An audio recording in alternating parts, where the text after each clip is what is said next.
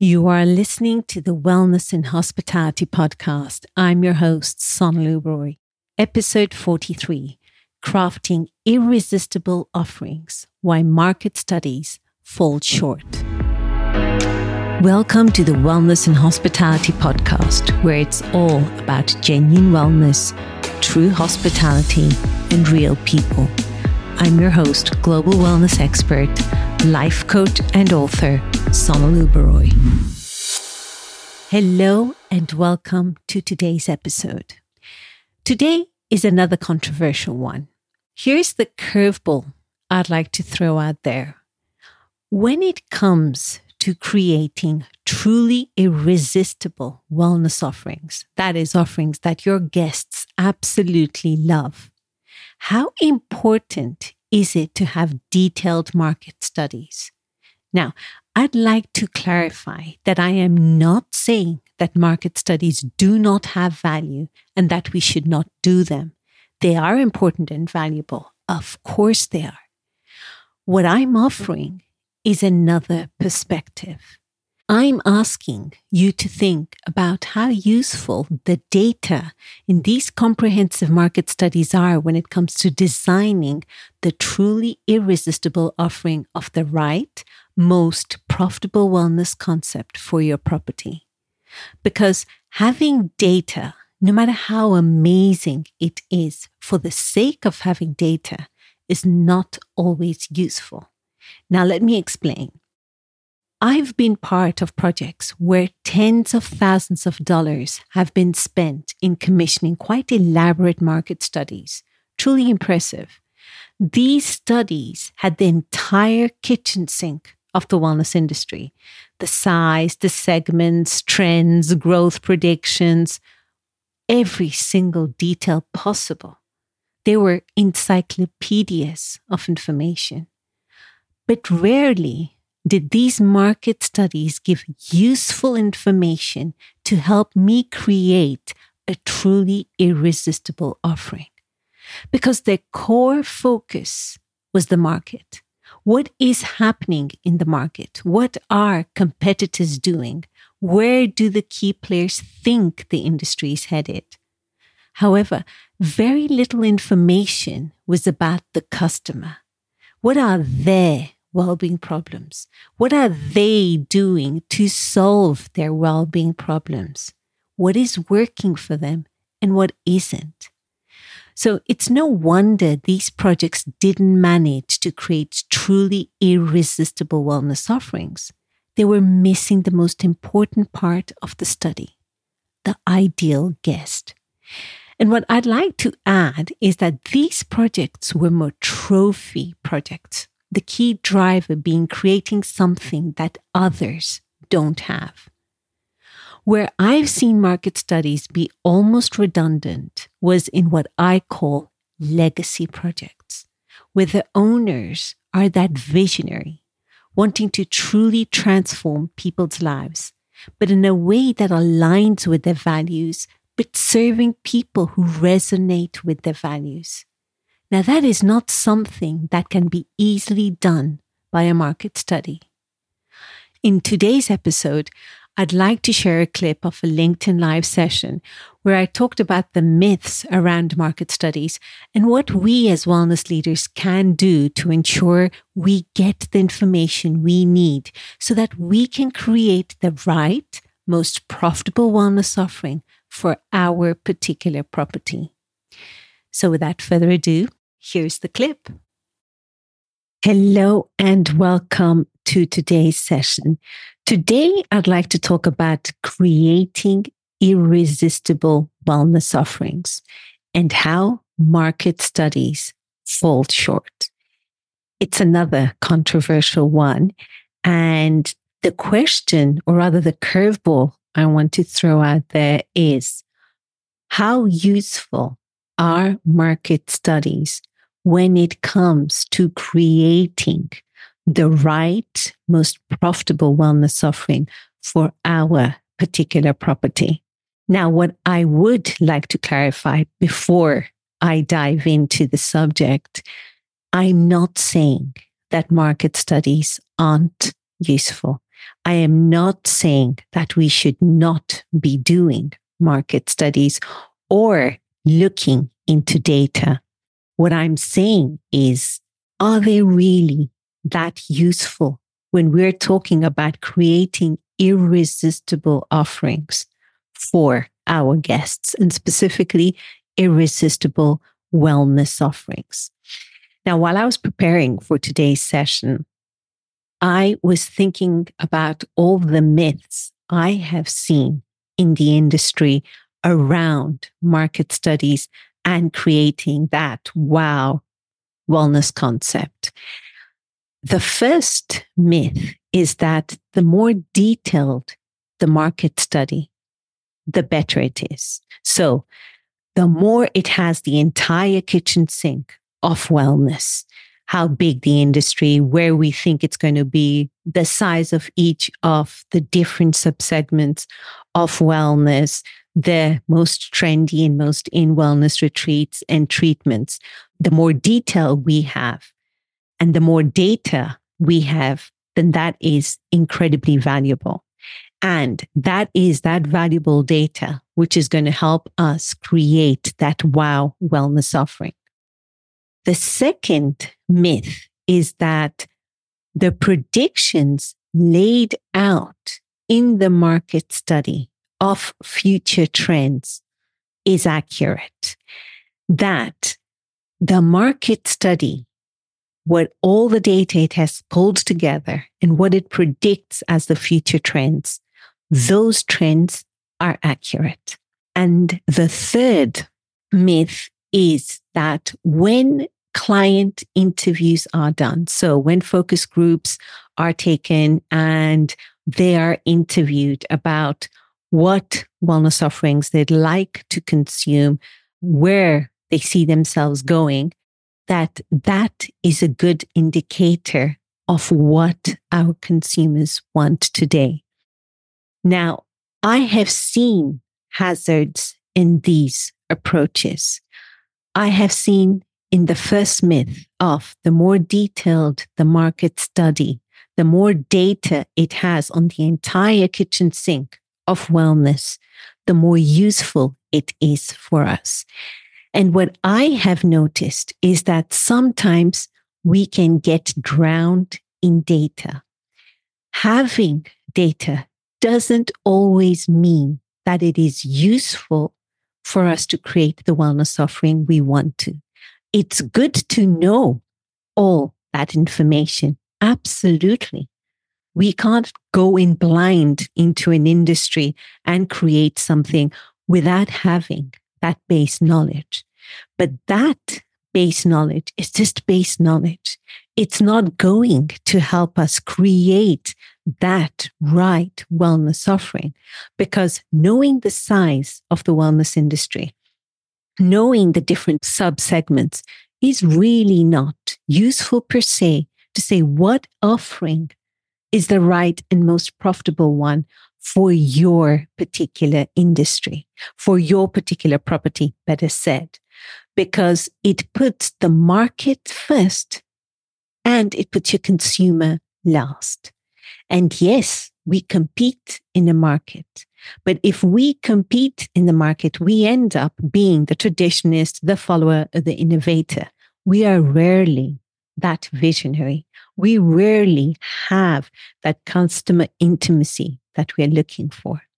And when talking about the second myth, about predictions, about future trends, now I'm not saying that some of these trends do not end up turning out or panning out to becoming a reality.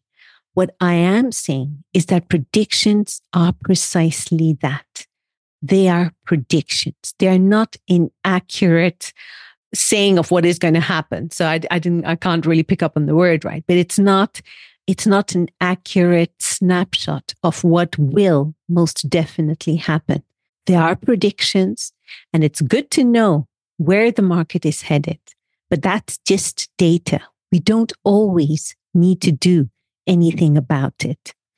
And the third myth of when we are working or interviewing our ideal guest and understanding their needs and what they want, I like going back to Henry Ford's quote on if I had asked my customers what they wanted, they would have said faster horses. Because our customers, our ideal guests, are very, very good at telling us about their problem, but they aren't very good at telling us about the solution to their problem. And this is where we get things wrong. We end up trying to see what kinds of services would they like to consume. We're looking at the solution and not the problem. So when we're conducting market research, and we can do it ourselves as wellness leaders of our own businesses, pick a handful of your ideal guests and ask them what their real problems are. Don't ask them for what solutions they are looking for the problems. That's where us as wellness leaders, we have to come up with the solutions. There is where we can get incredibly creative. But the problem is we end up seeing that what is the best toy out there, and we actually hinge the uniqueness, the distinctiveness of our offering on a what? On a therapy, on a facility, on a wellness guru, but never on the solution it provides to our ideal guests' problem, well-being related problem. Now, I encourage when we are creating our right, most profitable wellness asset is to keep the customer front and center in the whole scenario, in the whole process. It's understanding, if we could just think it's a line with 3 points. Point A, where the customer is today. So let me rephrase customer, where our ideal guest is today in relation to the problem. And point B is where they need to be in order to consume our services, in order to understand that we could help them solve their problem. And then point C is the transformation we give them, the end result they're looking for. And when we are creating our offering, we must understand where our ideal guest is today. That is point A.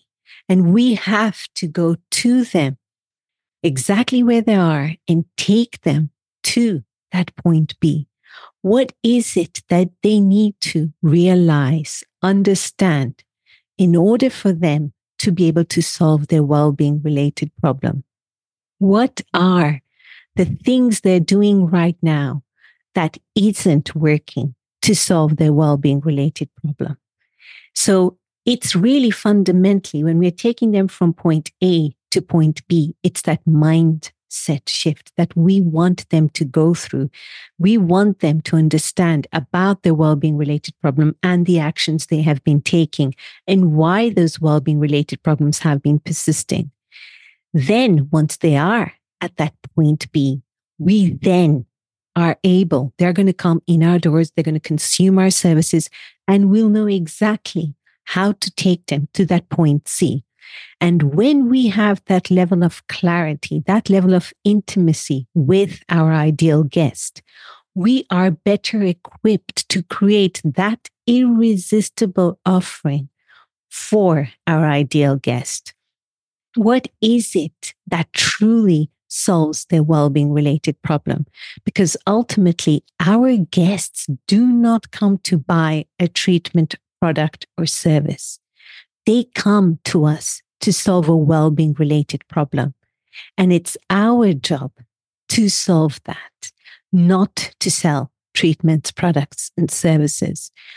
So when we are creating the right, most profitable wellness offering, it's important to keep our customer front and center. Now, that does not mean we keep the market front and center. We keep the customer. We understand who they are. What is it? What problems do they have? What well-being related problems do they have? And what do they know about their problem? And rarely do market studies delve in that level of detail. They end up talking about the entire market, the new treatments, the new therapies, the new wellness retreats, and everyone is copying everyone. But if you want to be that true visionary and create that irresistible offering, the way you do that is to really deep dive into your ideal guest. Get to know them. Understand where they are today. What are their well-being problems? What solutions are they looking when it comes? What solutions are they looking for when it comes to their well-being related problems? Or what have they been doing? And what's going wrong? Then you can reach them where they are. And then you bring them to a point where they are ready to buy from you. And many times in our industry, we think the mere fact of having a wellness offering, people will just walk into our door. They'll come to that point B by themselves. And we miss all the marketing and the sales and all that nurturing and walking with them from point A, where they are today, and point B, where they need to be in order to buy your services in order to solve their problems. We miss that incredibly important part. And we think that a market study covers that part, and it doesn't.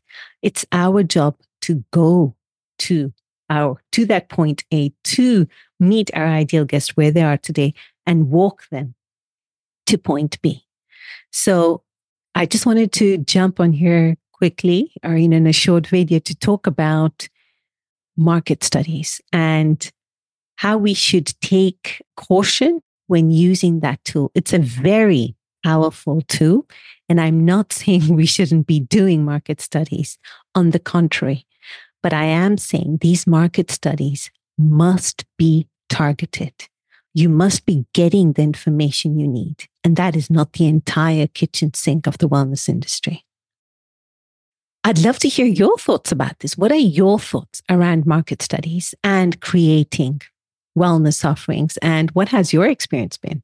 Do share some comments down in the comment section. And I wish you all a beautiful day ahead. Take care now. So to recap the session, there are 2 points I'd like to highlight. One, market studies are important and can be incredibly valuable and useful, provided they're targeted. That means provided they offer you insights into the real well-being related problems of your ideal guests. What are they struggling with? What do they think their problem is? What actions are they taking to solve their well-being related problem?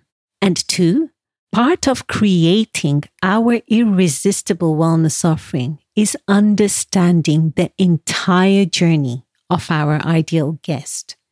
Let's imagine our guest is on their path, their well-being path, and they're currently at point A, the point where they have a problem, and they're trying to solve it because they want to get to the ultimate destination, point C, where they enjoy complete overall well-being.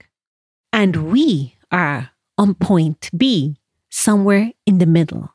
Our job is to ensure that we meet our guest at point A, where they are right now, and walk them to point B, where they are ready to solve their problem using our products and services. Your market study needs to give you information on point A so that you can meet your guests there and nurture them to point B. This is what helps you craft a legacy that transforms lives using wellness. Your market study isn't about giving you information on the most flash or bling wellness facility out there. When you use market studies for that purpose, you end up creating what I call trophies that eventually collect dust. And on that pensive note, I wish you all a fantastic day. Thank you for tuning into my podcast. If you want to know whether your hotel is ready to meet the growing demand for wellness experiences, both for your guests and your employees, then my Essence Scorecard is the perfect tool for you. head over to spa-balance.com/essence scorecard and get yourself a free and accurate temperature reading of your hotel's readiness to meet the wellness needs of your people and your guests. It's a valuable self-audit that not only helps you create a profitable wellness asset, but also promote a culture of genuine wellness for your team.